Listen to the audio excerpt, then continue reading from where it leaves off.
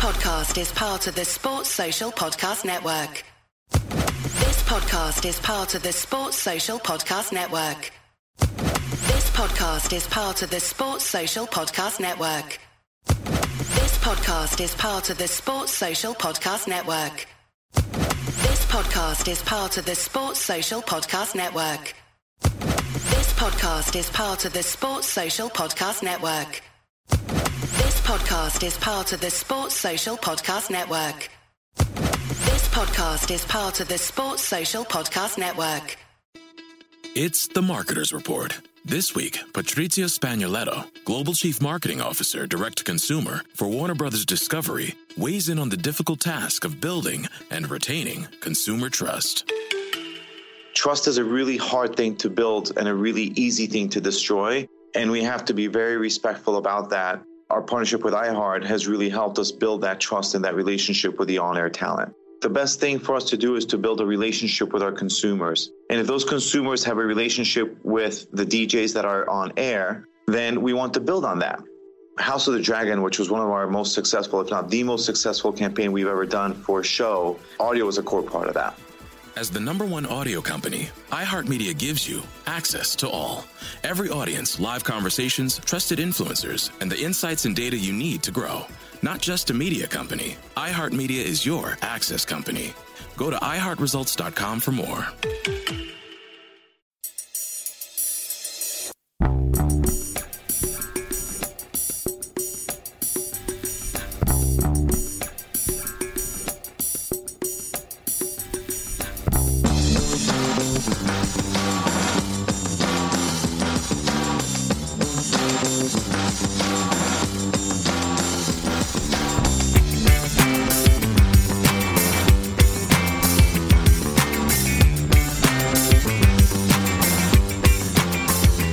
Welcome to A Celtic State of Minds. I'm Paul John Dykes, and once again delighted to be joined by Natasha Meikle and Lawrence Conley for the Tuesday Bulletin. How are you doing, guys? Good to have you back, Lawrence. A wee week off for you last week and all went wrong IT-wise, so I'm glad you're back. And we're looking ahead to the real start, Natasha, of Ange Postecoglou's era. And hopefully it is a lengthy and successful era. And I say it's the start because tomorrow is the first game. Normally people go on about dead rubbers and pre-season friendlies not mattering. There's an added interest in tomorrow's game due to the fact that it's the first time we can see how this gaffer is going to line up. It's going to be interesting to see who he utilises. Do we even know who's in Wales, Natasha? Have you been doing a bit of digging on that? Well, we do know who is in Wales. We've got a list here, and I'll read it out, and you can decide for yourselves how this is sounding in preparation of the first game of the season. So, our squad in Wales apparently comprises of Karamoko Dembele, Liam Shaw, Ewan Henderson, Asazi Orihide, Greg Taylor, Mikey Johnston, Albion Ayeti, Soro, Callum McGregor, Olivier Ncham, Scott Bain, Chris Ayer, Barcash, Ryan Christie, Tom Rogic, Bolly Bolingoli, Odston Edward, Lee Griffiths, David Turnbull, Stephen Welsh and Callum McGregor. So that to me isn't exactly a very rebuilt Celtic side at this stage, but that is what we've got in Wales. And if that is the squad at the moment, it does leave the question as to what do we need going forward. How would this squad fare going into the start of the season? How will it fare going into the Champions League qualifiers? And who out of that squad might actually not be here by the time the Midtjylland game comes around, obviously very shortly?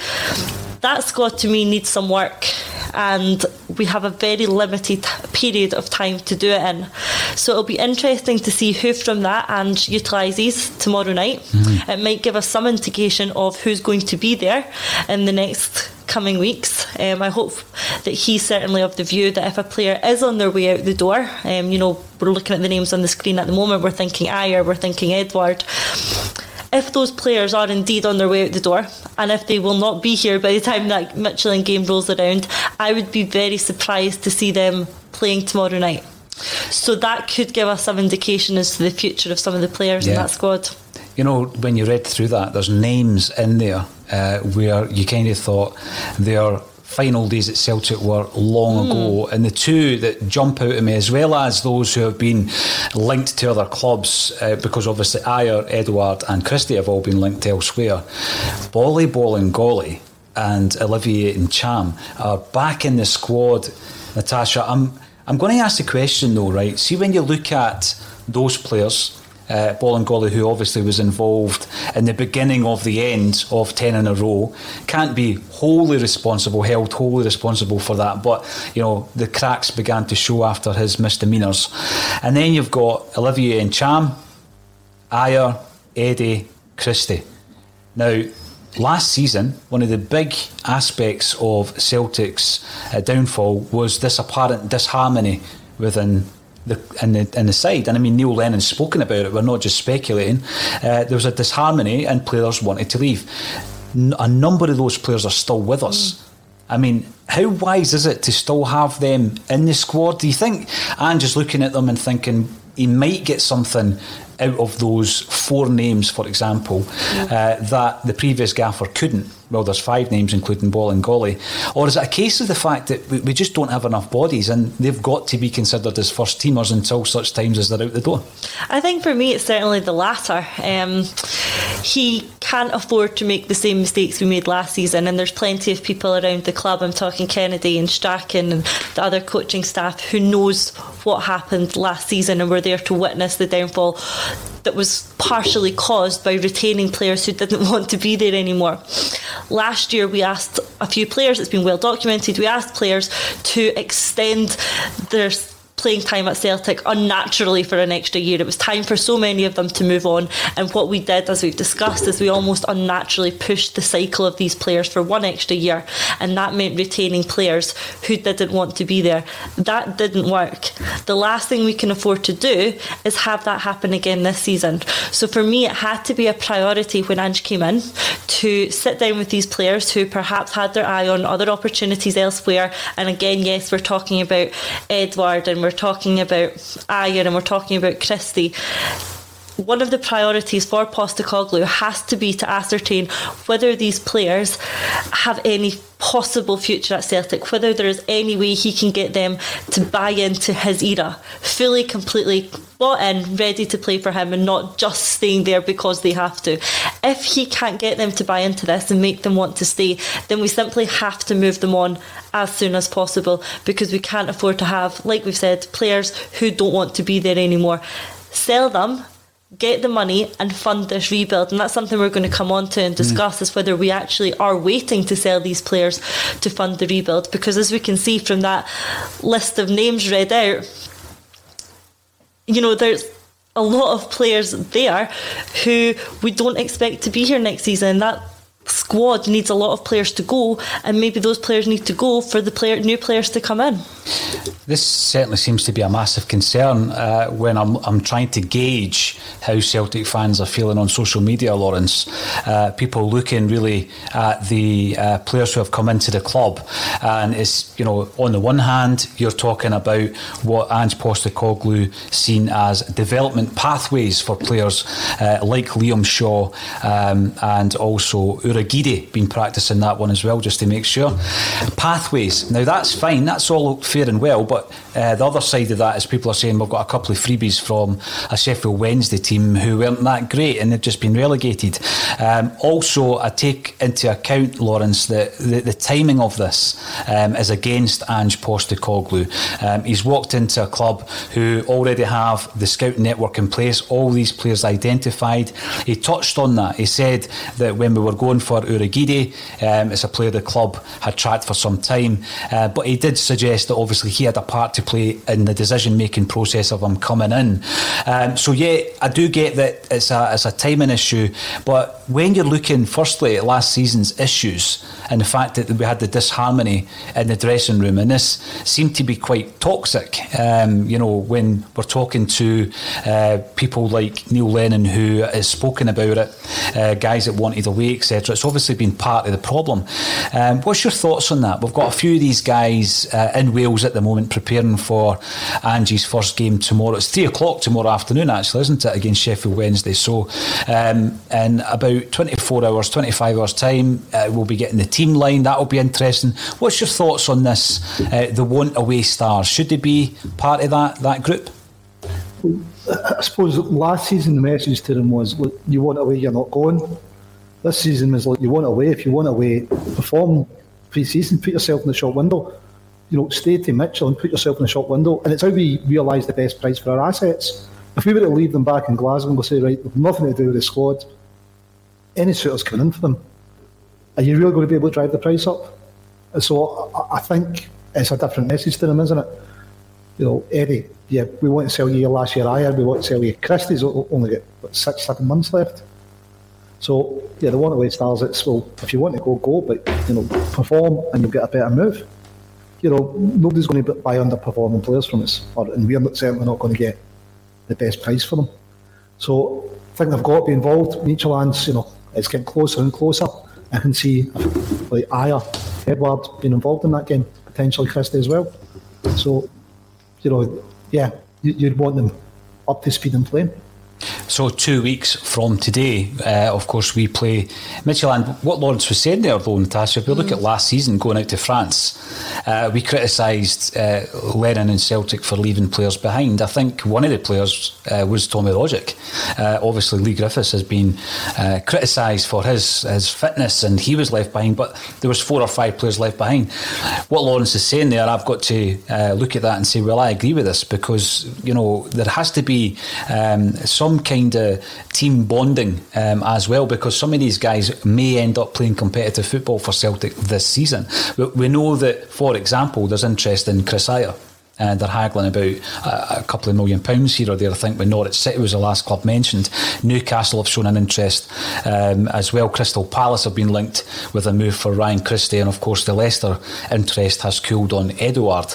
But it really is just a case of knuckle down, because these are Celtic players, and if you're available for selection in 2 weeks' time for Midtjylland, we need you, because we haven't brought in the high calibre of player that I think a lot of the Celtic fans were crying out for, particularly after last season's debacle.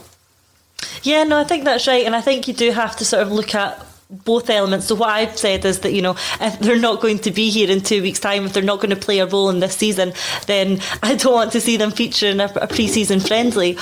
But then, you take the other point of view on board, and you think, well, maybe they will have to, for lack of other numbers. If we're going to go out and give our all against Midtjylland, if we have to put the best squad on the park, maybe that is going to have to include players who won't be here at the start of the season. So I said what I've said is that, if we see no Ajer and no Edouard tomorrow night, that suggests it away. Well, perhaps not. Perhaps they will play tomorrow or tomorrow afternoon, because they will have to play in the Midtjylland game, because they won't be sold by then. So they'll play in the Midtjylland game and then leave before the start of the season. That's not the position I wanted to find ourselves in. I wanted to find ourselves ready to hit the ground running by the time these Champions League qualifiers came around, not playing players because we had to play them, despite the fact that they're going to be leaving in a couple of weeks. And that's a bit frustrating. And again, it comes back to the amount of time we've wasted. It's been, very positive around Celtic at the moment. I think the momentum's going in the right direction. But let's look at the position that we're in. It's July. We're in July. This massive rebuild is needed this summer, and all we have done is sign 2 youth players on a free. We paid development fees. So we're now the 6th of July, massive rebuild summer, and I don't think we've moved very much further forward, other than playing, a couple of young players. That's not where I wanted us to be, and it is very frustrating. Obviously, Andrew's relatively new in the door, Mackay's relatively new into his role, and the criticism for where we find ourselves isn't at the current setup so much as the fact that the old setup took so long to get us into this new setup. So the frustration's still there, and here we are again heading into a Champions League qualifier, frustratingly underprepared, and really ready for Celtic to break that cycle. Well, this is it. We've been waiting for a number of years to break that cycle in terms of the preparation for the Champions League qualifiers. Natasha, let's dip into the comment section. Thank you everybody for getting involved in a Celtic State of Mind bulletins on a daily basis. This season, just like last season, we'll be covering all the games. Now, last season that would have probably taken in about 60 games or so, but we didn't get it set up in time for pre-season. We will be this time, and we'll also be covering the women's games that are live and the Colts games that are live. We'll talk a wee bit more about them later on, but thanks everybody for tuning in on Facebook and YouTube and also on Twitter. And if you subscribe to A State of Mind on YouTube, you will be put into a prize draw, and we will have prizes every single month. This month it is a platinum disc for Urban Hymns, the multi-platinum selling album from The Verve. Lawrence Conley, you'll remember it well, 1998 I think, and we've somehow managed to get our hands on this, and we're giving it away as a prize. All you need to do is subscribe on YouTube. Yep, Lawrence Conley, the Verve. Aye, I mean, massive band in my time, showing my age back in the 90s. Now, there's loads of people coming in on a daily basis. People like Maravchik25, who comes in on the bulletin and comments regularly on YouTube.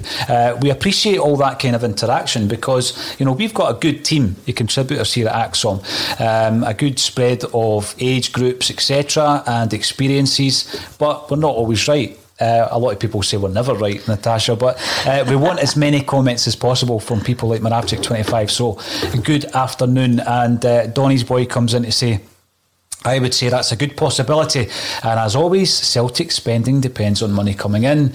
And you know, we've got lots of other comments coming in. We're going to be dipping in and out as the show progresses. Here's one for you, Natasha, to check your list again. Is Fed back training? He's not part of the team in Wales, is he? Or was he part of your list there? Good question. Not sure if he's been spotted or not. Someone might be able to tell us from some of the photos that have been seen, but I don't believe he's been spotted yet. If anyone has a photo that would suggest otherwise, show us it. But yeah, an interesting question. I don't know the answer to.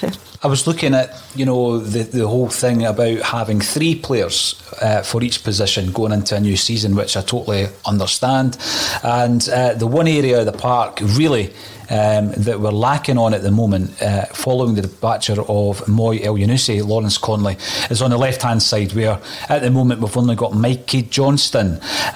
We've been linked to a lot of players over the last few weeks. I don't see many in that vein, though, who would be backing Mikey up. Do you see him as a first-team pick this season? Is it time? Is this a make-or-break season for Mikey Johnson? Yeah, I think it's very much make or break. Playing on the left wing, I don't know, could Bolly play there? Could we push further forward? As the #1 audio company, iHeartMedia gives you access to all. Every audience, live conversations, trusted influencers, and the insights and data you need to grow. iHeartMedia is your access company. Go to iHeartResults.com for more. We've not been linked with any, but maybe Ange just wanted, you know, a couple of weeks to look at the players, see them competitively before spending his budget, you know, because it's a limited budget he's going to have just now, and maybe he's making the choice going, listen, I actually want to see them in a couple of friendlies before I spend my budget for the season, and that's me done. Maybe he wants to test the players out. But yeah, for Mikey, obviously suffered from injury last season, so I think it's very much this season's now or never for him, isn't it? He's got to prove his worth is. But hopefully Ange's the guy that can bring players on. You're looking at a lot of young players in it that have travelled. You know, it could be big seasons for them. Ange seems to, you know, age isn't a barrier for him. You know, Dembele's in his last year of his contract. If he does well these friendlies and he starts off in the team, there's potential that Ange could then use him. I think there's a few players in that category, Lawrence, the make or break kind of category, the younger players like Dembele. I would also say Henderson's in that category as well. If you don't start playing the games like, you know, Welsh did last season, then it's likely, Natasha, that these players will be moved on. If not during the season, then certainly at the season's end, because they're getting to that age now where they need first team football. Now, Noel Doran comes in on YouTube to say it would be a very disappointing scenario if they are holding for sales, given they've already announced a strong uptake in season tickets. Another example of club mentality not changing. I totally understand why people would be thinking that, Natasha, but I just think in terms of the timing, this is a deeper issue. Had we, and I'm not saying being premature in making the decisions, because we were calling for change in October last year, you'll remember, because obviously at that time I don't think everybody was on that on the Boise bus of change. But they've left it too late. They've left everything too late. They've left the departure of the previous manager too late. They spent far too much time on trying to get Eddie Howe in, and they've taken far too long to get the manager in. And this is the result of all of that, isn't it? So it goes right back 7 or 8 months ago. It does, and we could almost, we're not saying we told you so, but to a certain extent, yes, you were calling this out, not only at the end of last year, at the start of this year. We were so frustrated at the length of time it was taking, and then putting Kennedy in charge for the remainder of games, again, just felt like lost time. And we're now seeing the repercussions of that lost time now, because now all of a sudden the Champions League qualifiers are just about here, and we've still not really brought anyone in. We've not offloaded anyone. So at this stage, I would be hoping that we were starting to, bed a new squad together, start to get the new squad playing Angie's style of football, starting to get them sort of knowing each other, working well together, working on, their new formation, their training, their tactics, really forming this sort of new team ready to hit the ground running for these Champions League qualifiers. Not only are we not at the stage of bedding in the new players, we don't even have the new players. They're not even here yet. So we're so far back in where I wanted us to be at this stage. If you had to put a business plan down, of a project, and our project was the rebuild, there's not a chance that you would have us in this position on the 6th of July. And this has been caused by the delay back in January, February, March, and the failure to act then, combined with the fact that we spent so long going down the sort of how route. And I think that sort of hampered us as well. And that's probably something that, in fairness to the board, can we say that? In fairness to the board, that's probably something they didn't expect. They didn't expect for that to take so long and then not work out. So that's probably put us another couple of months behind our scheduled timing as well. So it's really been a catalyst of things, and we found ourselves again at this stage in July not where we wanted to be going into these games. But we will see. We will see. When you look at some of the kind of positivity around the changes, the positive changes, Lawrence, that have happened at the club, because we've got to be balanced here. So there's been positive changes that have happened at the club. For example, and we'll touch on this later on, embracing fan media. That's something that has happened largely since Dom Mackay has been announced as the new Celtic CEO. And I don't mean the 1st of July. Obviously, since he was announced, certain changes were afoot around about this time. Things that weren't happening at the club because certain people at the club didn't buy into that. So there has been positive changes in that respect. There's been positive results in terms of the season ticket sales. So a couple of weeks back was apparently the best one-day sales figure we've ever had. And, if the figures that are coming out are to be believed and are accurate, we're probably sitting on around 50,000 season tickets. We've got a new manager in who has his own philosophy, and there's been some negativity around the process by which he got the job, but it's a new era. Can you understand, though, Lawrence Conley, that there is an element of Celtic supporters who are unhappy due to the fact that we're 2 weeks away from Midtjylland and we don't seem prepared for the game as of yet, and they're looking at the board who are still in place for their inactivity or their inability to see that these changes should have happened much, much sooner? Yeah, definitely. I don't think anyone would want to be here. I don't think Ange would want to be facing one of his biggest tests, his first competitive game against Midtjylland, without having a chance to assemble his own squad and change things and having more time. A lot of this is down to the board. Natasha touched on how I was reading the Simon Jordan story. He'd done this to Palace. He dragged them along for months. How did Celtic not pick that up? The guy had a track record of doing that. Yeah. So you're looking at the board there, and this is the most season ticket sales in any one day. Yeah, but we sold them over a shorter period of time. It used to be 2 months to keep extending the deadline. This was a matter of weeks you had to buy them. So it might be the most sales in any one day, but you're selling them over a shorter period of time. So it was probably always going to happen this year that you had the most sales in any one day.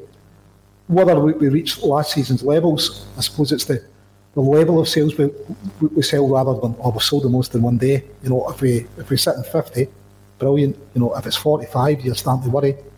So, yeah, I think there's a lot of disappointment, and a lot is to do with the board. Midtjylland's 2 weeks away. Hopefully, Ange can put a team together and convince Edward that it's a short window. Same with Ajer, short window time for you. Because they're definitely two huge players for us. You know, I'm not too sure. You know, Christie and Champ for me are a bit hit and miss, a bit hot and cold as players. There's other players that are going to be here longer term that would maybe try to persuade they're going to be part of it the long term, and you'd be wanting to play in them. You know, you've got Forrest outright, so Christie, number 10. You're sure that's between Roger and Turnbull this season. So I don't see him so much playing a part in it. But yeah, I can understand why there's so much frustration. The Howe thing was just crazy how long it's dragged on, how far it's put us back. And then when you hear Jordan speaking, he done it to Palace, and you're thinking, if he'd done it before, where was the due diligence? Yeah, absolutely, Lawrence. It's a good point, and I think that, you know, it's one of these ones where the rug was firmly pulled from under the feet of Celtic, Natasha, and it was quite embarrassing. So you've got that. In fact, it was extremely embarrassing. You've got that scenario. I mean, we're obviously right behind Ange. You know, this is just a different scenario that resulted in him then coming into the spotlight as a potential candidate, and now the manager. But if you think about how we approached the challenge for 10 in a row last season, where we've gone out and we've spent £5 million on a goalkeeper, £5 million on a striker, massive wages on guys like Salt and Duffy, and with very little return indeed. Then we sell a player for £11.5 million. The money's not been reinvested because we bring in John Joe Kenny. There are Celtic fans out there who are thinking, what's happening? Why aren't we spending? And it does beg the question, are we waiting for reinvestments with the likes of Ajer and Eddy departing? So I can totally understand the frustration. Strangelove comes in to say, I don't think so. It's more to do with Ange assessing the squad, like Lawrence was saying earlier, before spending precious treasure, in my opinion.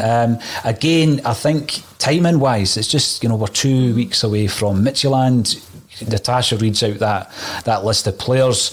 On paper 18 months ago, it looks a completely different list, because we've seen the last year and how many of those players have been off form. How many of the guys, I'm surprised, are even still at the club.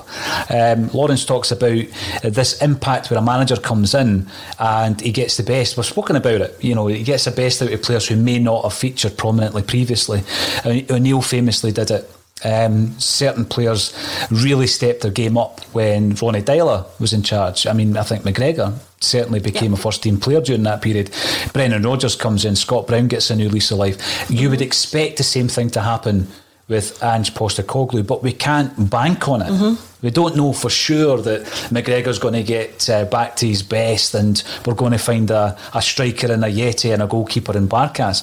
Do you think there's a bit of that we've already invested in some players, and hopefully a new manager and a new approach will, to use a cliche, make them look like new signings? Yeah, I'm loath to use that, because that sounds like an excuse used by the club when they don't actually put their hand in their pocket. They tell us Griffiths is like a new signing and various things like that. So I'm loath to use that. But one thing I do accept is that Ange can't, panic buy here. He can't just buy the names that are already on our list and try and force them into some sort of squad. I mean, like we've talked about, Celtic will have a database of players that they're looking at. It's why I wasn't too concerned that, Ajer Eddy wasn't actually Ange's choice. He would have looked at the database of players Celtic had, and he would have had the final approval on that signing. He will be doing that with others, I'm sure of it. But it doesn't happen overnight. He hasn't been in the door that long. He's going to have been given a list of players by the Celtic scouting department and say, these are players we've looked at, these are players that we've got on the maybe list, the must purchase list, the we're going to make an offer for list. He has to be given the time not only to assess the squad, to look at the positions he needs to fill, to consider whether there's any players in our current squad who could fill those positions, and then look at this database of players that we'll have been scouting. That isn't a short process, and it's not Ange's fault he hasn't been given the time he might need to do that. But he'll know himself that he can't rush that process either. He'll need to take the proper time to look at it and do his due diligence on the players on that list before giving the go-ahead to anyone coming in. And it's what we want as well. You know, we've been crying out for the fact that it has to be Ange making the decisions. So what we need to do is give him the time to make the decisions. Do we have that time? No, we don't.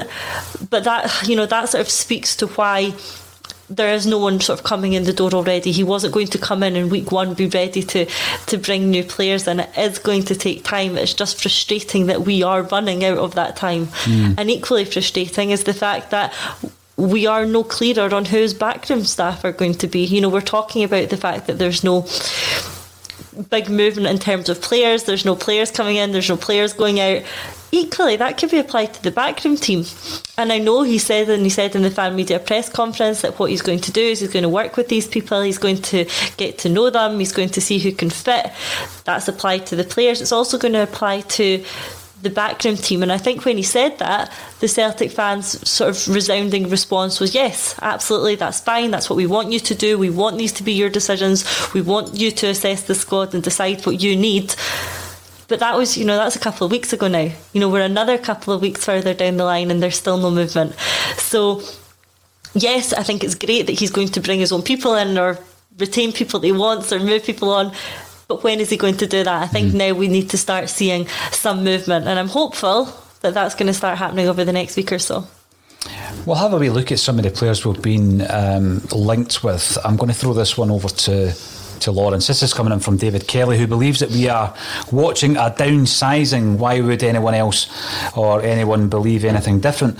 I think what David's saying there, you've got to take into account as well, Lawrence, where we are in terms of the fact that we've not had any bodies through the door for the last how long now? 15 months. We've not had that match day revenue. So we are, I don't think that the downsizing aspect is simply down to the club saying, right, we're downsizing. I think they're playing it safe. Oh, definitely been prudent. And I think they've got to be.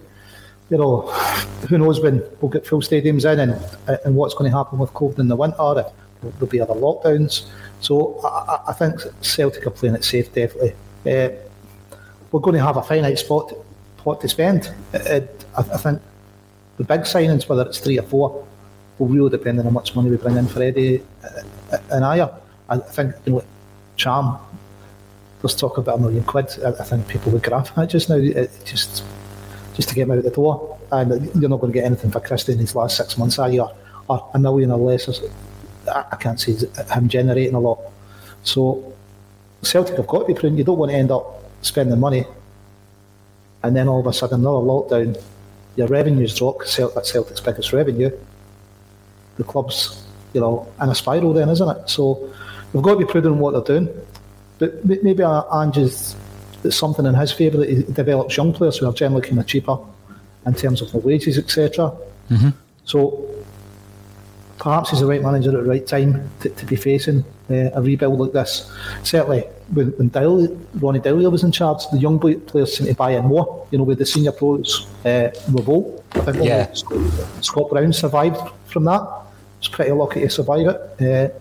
So perhaps the young players will buy in more to Ange and we'll unearth a few diamonds, unearth another McGregor, another Tierney. Who knows?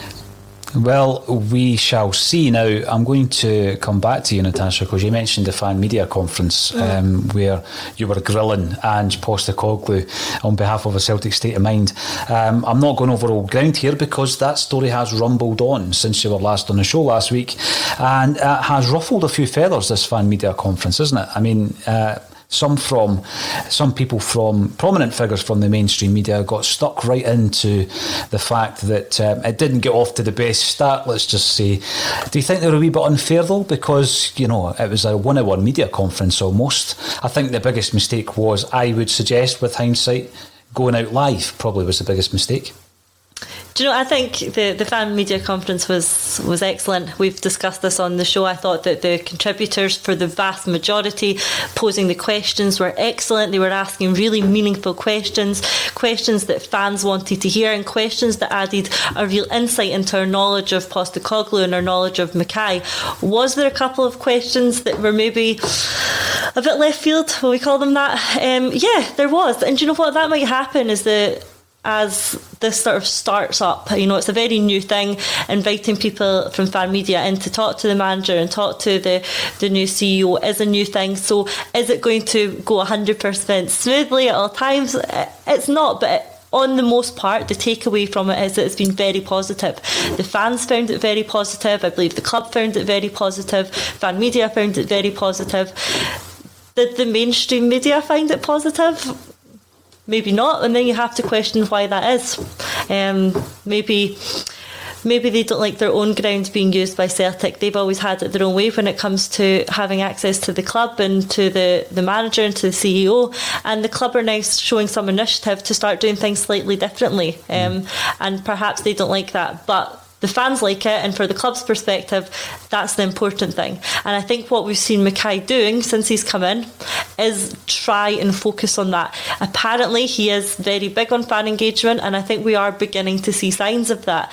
The fan media press conference was only the start of it, I hope, and it has shown signs that was only the start of it. If you move on to thinking about that mic'd up session with Postecoglou, already that's another new thing that perhaps Mackay has introduced. So firstly, a new idea, having fans in to interview them. Then secondly, we had this mic'd up session, and both of those things have been received so positively by the fans. It's very, very encouraging about where this can go under Mackay.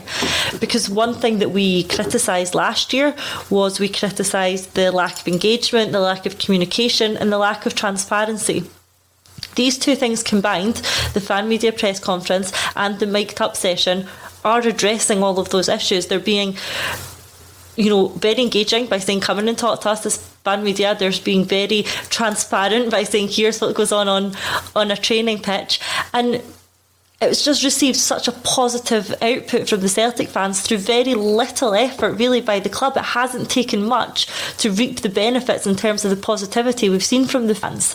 If we go on to talk about that mic'd up session, did he say anything groundbreaking? Did he, reinvent the wheel? No, but what it did do was just give the fans that insight for 3 minutes into him and what he's about and what happens on the training pitch. And yes, it might not be groundbreaking in terms of the information we received, but the positivity that gathered the club and the goodwill from the fans from that clip is invaluable. Putting that out on Twitter and social media pages and the reaction it got is absolutely invaluable from a Celtic point of view. And that didn't take much just to shift that momentum, that attitude, and just get even more people on board with this new era. So a very smart move by Mackay, and I hope to see more very smart moves from him in terms of that fan engagement side of things. I'm going to link this in to the new third kit. Okay. But before I do that, I was delighted to hear Postecoglou's reaction to Barkas making a save. I thought it was brilliant. I don't know if it was because he made a save or he was so enthusiastic about it, but yes, all about that. Lawrence, I'm going to come to you. You've obviously had a long relationship with the Scottish authorities as a Celtic fan and also the Scottish media, and what I would say is, the AXOM team is strong. We've got, in the background, I think 22 people who are involved in one way or another with a Celtic state of mind. You will see maybe 12 or 13 of them on the AXOM Bulletin. But we do have, a production company who obviously we work alongside as part of, and we have the ability not only just to stream live, but we've got the ability to create fully produced content, which we were going to be doing a lot more of this season. Obviously we were hamstrung last year because of the lockdown and isolation and all that kind of stuff, but we have everything in place. So you will be seeing your 12:30 bulletin, you will be seeing your match day coverage, but you'll also see loads of other complementary programming that we're working hard on, which is fully produced, multi-camera, edited, looking great, and AXOM for this season will be announcing some very exciting developments in that respect. But within the AXOM team, we've got a few student journalists, a few people studying media. I'm not about to say that everybody in the media are bad people, because that's not true. I've met a lot of great people who are journalists in Scotland. I've named several of them on this broadcast, and I don't mind naming them. Alison McConnell, Hugh McDonald, Stephen McGowan. These are all great people who I've met who just so happened to work in journalism in Scotland. Kevin McKenna, unbelievable writer as well. So there's loads of them, and our very own Tony Haggerty, of course. Let's not forget Anthony, who contributes to A Celtic State of Mind. So I don't think it's as black and white, Lawrence, as saying media bad, fan media good. But when you get certain people who I would describe as agitators amongst the Celtic support, who work in the mainstream media, calling Celtic fan media fundamentalists, I think they've taken it too far. Yeah, definitely. Listen, the opening salvo on the fan media was, I don't think anyone thought that was went down well, that statement, and I think whoever made it, I don't know, it was probably regretting it. It was just kind of car crash stuff, wasn't it? It wasn't anyone from Axon. Can I just get that disclaimer in there? Listen, but maybe it's the reason we shouldn't have went out live, but I think everybody outside of that done really well. You know, if they want to season that, and that's the only thing is Natasha's highlight, they can highlight it at 60 minutes. Really? You know, sorry, 2 minutes was bad out of 60. Jeez, you know, if that was them in their papers, they only had two bad out of 60 or 2 bad stories out of 60, I think it'd be a vast improvement on mainstream media. Leaving all the Celtic fans just because what they've heard of a fan media, you know, it's judgmental. Perhaps it sells papers, they go to the extremes, it gets them a headline and they can write a nice story. Doesn't matter if you know, but how true it is or not, I suppose. But, you know, it gets them a headline, doesn't it? The main thing is what the Celtic fans thought of it, because I really don't care what mainstream media thought of it. And any Celtic fan that spoke to about it is absolutely delighted with fan media being involved. With arms mic'd up, I've not heard any Celtic fan said, you know what, I don't want to see that again, that was just disastrous. You know, it's been completely positive, and you know, hats off to Don Mackay. If this is the standard of changes that he's bringing in, brilliant.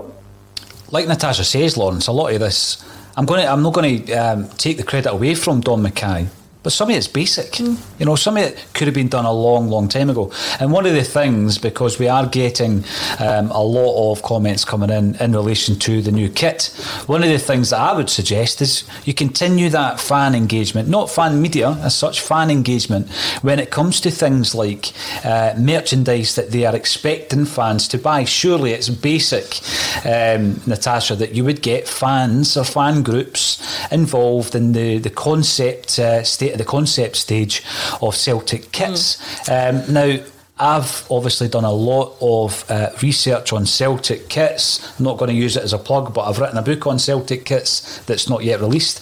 And I've been studying the Celtic kit, the history of the Celtic kit for 6 years now, as well as casually as a fan. And there's been some horror shows, let's be honest. Most of them have been away kits, I've got to say.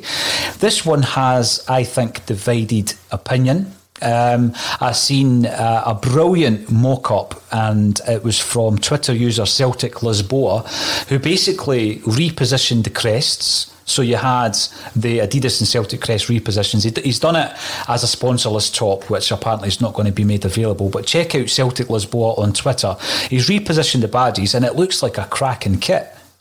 With that simple change, we know that it's inspired by the stained glass window that used to adorn the entrance of Celtic Park, which is now within Celtic Park, which, by the way, you can buy the stained glass windows, full-size stained glass windows, at the penalty spot at Sword Street in Glasgow. There's your plug, Kev. But I think when you look at this jersey, Natasha, it begs the question, surely, get the fans involved at an early stage of these things.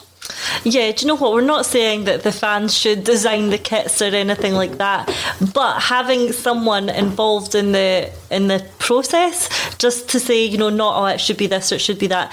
More to say, are you sure about that? Because I think people will hate it. And obviously we know the difficulties in having anyone represent the views or the tastes and kit of the full Celtic support, but someone there just to say, the badge shouldn't be in the middle of the top. Come on, the crest has to be top left. Surely, just that could have saved, I think, a whole lot of negativity around that third kit. Yeah, do you know what the thing is? It's fine if they just hadn't put the badge in the middle. The Celtic badge should never be in the middle of the top. It always has to be in its usual position. And just having perhaps a fan involved in the process of creating that kit, just to say, don't put the badge in the middle, guys, come on, might have saved a whole lot of hassle. But, you know, third kit, will it be worn? We remember that lovely, I think there's other words used for it, silver and pink number from a couple of years ago that was in fact never worn, I don't think. So maybe this will be another one of those efforts. Here's a wee bit of statistics, a wee bit of the old anorak stuff coming in here, Lawrence, because I've been looking at the Celtic jerseys for a long time now. Firstly, yes, it is the only Celtic jersey, the one you refer to, the one with the Coviot, the Adrionian style one, pink and silver, that's never ever been worn in the history of Celtic Football Club. But also the very first time a Celtic crest, other than the very first top, which was a different crest, appeared on a Celtic jersey, it was in the middle, underneath the floppy 1970s collar. There's been some good examples of it, but as soon as this happened, JP sent me a message saying that's too low down.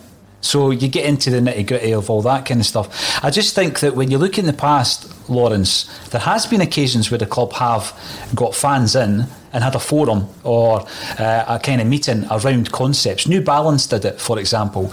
And our very own Kevin Graham, I've mentioned this before, he was at this, Natasha, he was at this kind of fans get-together around a new kit design. And New Balance had various different concepts. One of them was a brown away kit, right, which I can get the St. Pauli thing, I get that because obviously there's the friendship between the two clubs. And another one was the idea of having a blue away kit for Celtic, and that was New Balance, and they were trying to sell it by saying that these will sell big in the States because sports jerseys in the States that are blue sell more than green and white and black and yellow and all these different so there has been efforts in the past, but you know, it's really getting down to that point where a designer or someone at the club, Lawrence, who maybe thinks it's a good idea to go down a certain line, the fans pretty quickly tell you, and you see this on social media at times, although that can't be a barometer of the entire Celtic support, I've got to say, can tell you when it's a bad idea. Lawrence Conley, would you be up for that yourself? Definitely. Listen, I'm sure the Celtic View used to run competitions to design a strip. Some Axon members may have got their cranes out when they were younger. And felt tips. Felt tips. Listen, I like the strip. I'm telling you, it's a future classic. That I like for kit. I've been part of some groups, but not in strips at Celtic Park. Some focus groups. It was on the pies they were going to sell, believe it or not. So I was one of Celtic's official pie eaters that season. Cracking day out, get in and eat pies for Celtic.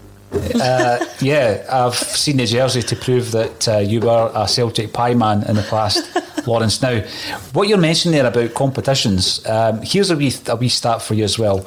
2 Celtic fans in the past have designed the kit that was actually made, and in the past, a Celtic supporter called Gordon Cowan designed the green and black vertical stripes original version as worn by Bobby Murdoch in 1973, I think it was, and Simon Weir, who is better known as the actor who has appeared in Trainspotting 2, High Roads and various other things, River City, etc., designed the European kit that was launched in, I think, 1986, which was the white one with the black and green. So 2 Celtic fans previously have designed Celtic jerseys, and that's the names of the 2 of them. And if you're tuning in, Gordon and Simon, I hope both of you are well.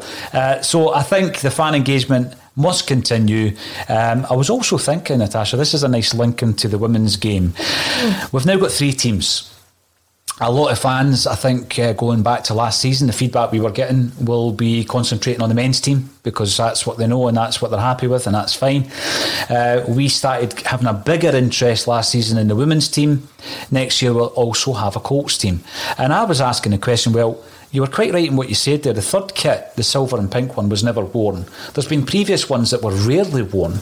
And you know it's a commercial thing when you release a kit that's going to clash with Hibs or it's going to clash with Kilmarnock when they're in the top league, or some of the other teams that we have to wear their away kit against. So we release white and green instead of green and white, and we still have to wear that against Hibs, for example. And I was thinking, surely, from a commercial aspect, it would be an idea maybe for the third kit actually to be the women's away kit. And would you buy into that? Yeah, I actually think it was an interesting idea. you only have to look at Scotland women. They have their own kit. Obviously, you know, the traditional Scotland kit is there, but they also have the light pink one, which is only the women's kit. You know, it's designed specifically for them. And I don't see any reason why we shouldn't have a kit designed specifically for our women's team. Like you've mentioned, we can keep, obviously, the iconic green, white hoops, but why don't they have their own away kit? In replacement of a third kit. And I certainly think that you would see a lot of fans who are really buying into the women's game, who are really enjoying it. Those figures are only going to grow. So if we have a kit that is solely for the women's kit, if we don't bother with a third kit anymore, if we have this kit designed specifically for the women, then I think that could be a really big revenue stream, especially when you're looking at, you know, younger girls who are growing up idolising the women's players. Why not have a kit designed specifically for them that they can, you know, buy into? And I think it's good. I would definitely like to see it. And on the same vein as we discussed earlier, what about the Colts team? Are they just going to play in the same kit that our first team are? You're going to have two teams in two different levels of Scottish football playing in exactly the same kits. Should they have their own kit? Maybe something for the future that we start to think about, because this sort of third kit design never seems to go down very well, and it's very rarely used. So maybe we need to be innovative here. Someone from the club's just an idea. That means we can release 9 kits a season rather than 3. Thank you, Axon, for that one. But on the subject, Natasha, of the women's team, the Champions League draw has been made. Tell us a wee bit about that. I'm interested in the destination and where the actual venue is going to be as well. Yes, the Celtic are going to play Levante. We've seen that draw come through in the first round, and let's make, we're under no illusions that is a very, very, very difficult game. We're talking about a team who only finished 4 points behind Real Madrid in the league last season. A very, very strong side, and that league is significantly better than the Scottish League. They're a lot further down their development process in terms of women's football. That league is more advanced than ours. The money involved, the professionalism involved is a lot further down the road than the Scottish League is. Maybe one day we'll get there. I absolutely hope we do. But from a Celtic point of view, what that means right now is that we're about to step up to a challenge that we've never faced before. As expected in the Champions League, of course we expected that. But let's be honest, the draw is hard and they're a very, very good side. Interestingly, the draw won't be played in Spain. It is going to be played in Trondheim in Norway. So the girls will be off there towards the end of August for that tie. It's a one-off tie, and then the winners from that tie go on to play the other winner of the tie in our group. Now, the format that the Women's Champions League is taking this season is very complicated with mini groups and one-off ties, but let's focus on the Levante game first, and it'll certainly be a big test for the girls. But as Fran Alonso has said many times, they're up for it. They've shown what they can do in the league this season, and they've shown the sort of fighting spirit, determination that they have. They've done well being underdogs. Let's remember they were called the third team in a 2-horse race, and they finished second in that league. So maybe being underdogs suits them. Let's put nothing past them, and I'm really looking forward to that game. And a couple of interesting facts about Tron team. That's where Harold Bratback was born, and it's a twin town of Dunfermline, of all places. So moving on to the Green Brigade then, Lawrence. The Green Brigade turned 15 this year, obviously itching to get back into the games. When you look back on the 15 years of the Green Brigade, they have been controversial, they've been colourful, they have been charitable. What's your best memories of the Green Brigade? I think some of the tifo displays, like against Barcelona, was, I think, an outstanding display. But I suppose there's been other groups before them, Jungle Boys, etc. There'll probably be other groups after them. But I think it's when the whole stadium's energised by them, not, I suppose, particularly just they themselves. So perhaps, some of the whole stadium tifos would probably be the best memories. Or maybe the charitable work that they do also is good. But happy birthday to the Green Brigade. But going back to the women's football, it's good to see Kiva Keegan getting tied up with Shelburne after leaving Celtic. It was good to see that she got a club so quickly. And I think, a women's top would be a cracking idea. So, it's just what I get for naming the back for my daughter. Should it be Tea Garden or should it be Galabadarichichi? Both sound expensive in terms of letters. Jacinta, yeah. Jacinta Prima Diniera Galabadarichichi. There You've we been go. practicing that, mate. It's a proper footballer's name. But listen, this season is going to be huge for Tea Garden. She missed almost the whole season last season through injury. A couple of games and then off to get married. So, Aaron Lisa Robertson in the centre of the park, we're going to be, I think, formidable for any team we come up against. Well, we'll be covering the games that we either have access to, Natasha, or are able to view online. We'll be covering them on A Celtic State of Mind as additional shows, this additional live broadcast. One final word on the Green Brigade. We only recently found out that Kevin Graham was part of the team that unfurled the Scotland shame banner back in 2008. He finally admitted that he's in the picture standing above it. And as we know, a song of the same name later appeared on Mogwai's 2008 LP, The Hawk Is Howling. So big shout out for Mogwai as well, one of the finest bands ever to come out of Scotland. We're playing Sheffield Wednesday tomorrow, 3 o'clock in the afternoon. Season ticket holders will get it on the pass. You can also subscribe to Celtic TV if you're a non-Celtic season ticket holder.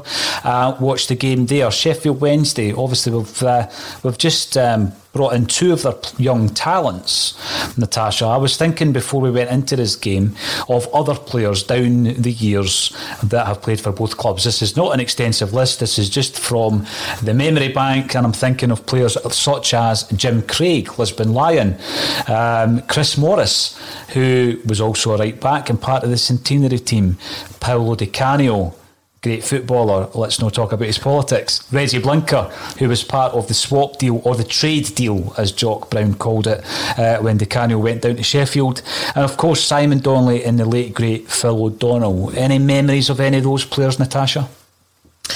Well, obviously being the youngest of the group, my memories will be slightly more recent than your Lawrence's, but I mean, you've started with Jim Craig there. Obviously I was not around to see him play for Celtic, but have met him a few times since, and what a man he is. What a man. I remember being at the Celtic stadium once doing a tour with the family, and he was there, and obviously he talks about being a dentist. My sister is also a dentist, so we spent the majority of our Celtic tour with them talking about dentistry.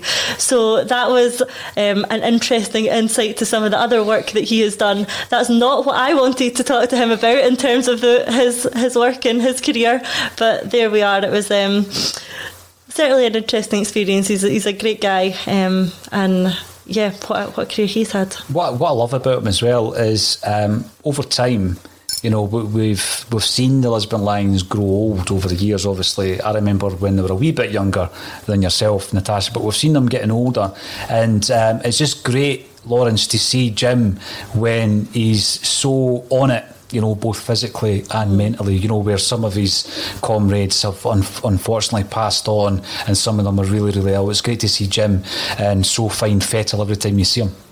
Yeah, definitely. It's definitely a character. A lot of stories to tell. I've never heard any dentistry stories though, so perhaps you're on it, Natasha. I don't know. I've never heard him tell any. But some of the players, Phil O'Donnell, debut at Firhill, second debut. Played football in the morning with him at the biology block at Holy Cross. Also remember that. Coming across to the Dad and Annan Celtic Sports Club, because Tommy Birds used to send a couple of players out for free to it. So Phil and Stubbsy were the two players we got. It was some cracking players there. And you played with Simon, haven't you? Yes, aye. That's right, Simon Donnelly. Yes, he's the captain, of course. Playing, that's a stretch, saying that I've played. I've been on the same park as them.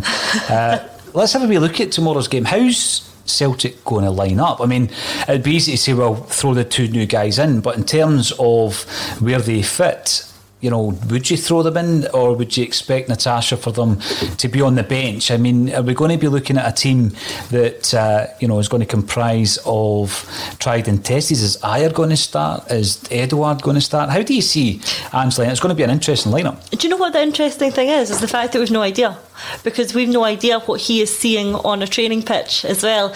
With Lennon, you could predict the squads. Even with Kennedy, after a few games in, you thought, he's going to change it up, he's going to do this, he's going to bring the youth players in. After a few games, it became very clear he wasn't going to do that, so we could almost start to predict his squads for his 10 games in charge too. What we can't do is predict what Postecoglou is going to do here, because he will have been using the last couple of weeks in training, and who knows what he has been seeing. And I think that's quite exciting, actually. I think it really is. I think it's exciting that all of these players are getting looked at through a completely fresh perspective. I think, yes, obviously Kennedy and Strachan are still there and will have some influence or maybe some suggestions to Postecoglou as to how we line up, but as we know about his character, this is going to be entirely his decision. So I'm actually really excited to see the lineup, because I want to know who he thinks, from having a sort of fresh perspective on the training pitch, who he thinks are going to be playing in what position going forward this season, because I think he is going to use this game as a warm-up to Midtjylland. There would be no point in not. He has to be able to see the team he's going to put out in the Champions League qualifier and playing in an actual match, albeit a friendly. So I think it is going to be an interesting insight as to who we're going to see against Midtjylland. So I think it's going to be a relatively strong team put out tomorrow in terms of starters. Yes, I think we'll see a lot of changes. I think players like Urahide and Shaw maybe won't start but won't get some game time. It might also speak to the fitness of the squad. We'll find out who is at full fitness and who isn't. There's various rumours circulating about who's carrying injuries and who's not, and so I think it'll be an interesting insight into that as well. Well, one player we'll all be keeping an eye on is obviously Leigh Griffiths. Much has been said about Leigh Griffiths, and when you look at Ange Postecoglou's interview during the week, he was asked about the new deal that's been given to Leigh. He said that he makes his own assessment on players, so he made it clear that it was his decision to keep Leigh Griffiths on. Here's a couple of things that interested me. I don't know if this is a wee point towards some of the criticism around Leigh Griffiths. He's not old in football terms. I agree with that. I've said it myself. He's 30 years of age. He described him as a goal scorer, not quite a goal scoring machine. He called him a goal scorer. He knows Celtic, he knows the league, and he wants to make sure that his legacy at the football club is a positive one and that he's got unfinished business. Is this another false dawn, Lawrence Conley? Are we going to see the best of Leigh Griffiths? Let's hope so. I mean, Griff certainly disagree with the previous manager, didn't he? Why he wasn't playing last season. He needs to really turn it on if he wants any kind of future after Celtic, or he wants another contract after this year. But I suppose the decision Griff wouldn't have stood alone. We expect Edouard to leave.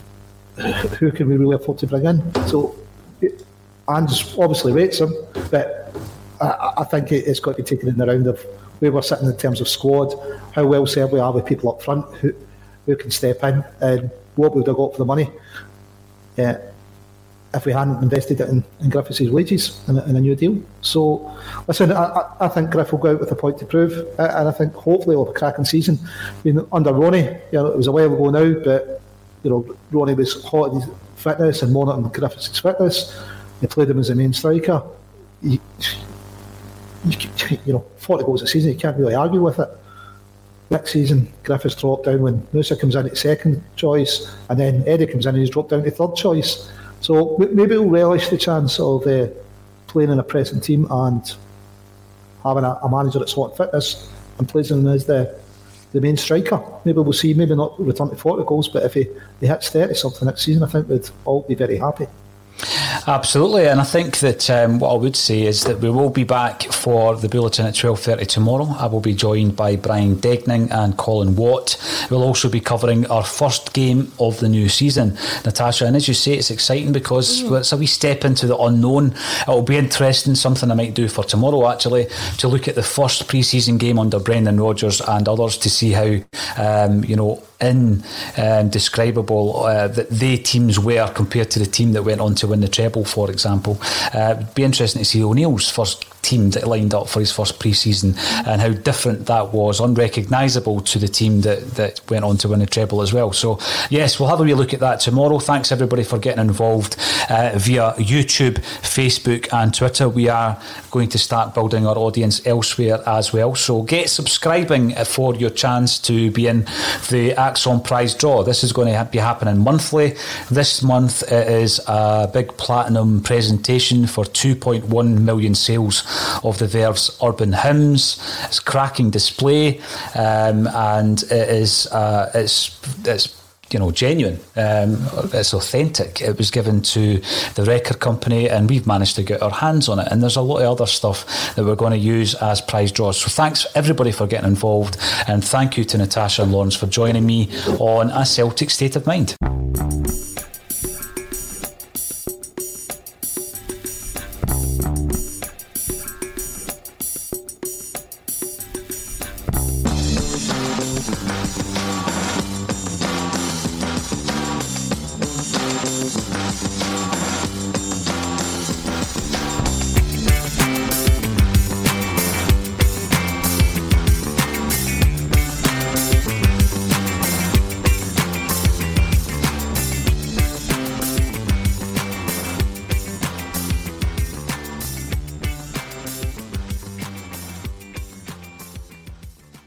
Message and data rates may apply. Guys, got hair loss? I know what you're thinking. Should I shave my head, comb it over, wear a hat? Just stop. This isn't 1970. Keep your hair and your confidence, because Bosley, America's #1 hair restoration experts, can give you your real hair back permanently. Check them out today, because they're giving away an absolutely free information kit and a free gift card to anyone that texts EASY to 203-203. Dude, you don't have to look like your dad, because this isn't your dad's hair loss treatment. People all over the country trust Bosley because they're ahead of the curve. They use the latest technology to give you your real hair back. And the best part? Bosley's permanent solution is protected by the Bosley Guarantee. Let Bosley show you for free how awesome your hair could look with an absolutely free information kit and a gift card for $250 off. Text EASY to 203-203. That's BASY to 203-203. As the #1 audio company, iHeartMedia gives you access to all. Every audience, live conversations, trusted influencers, and the insights and data you need to grow.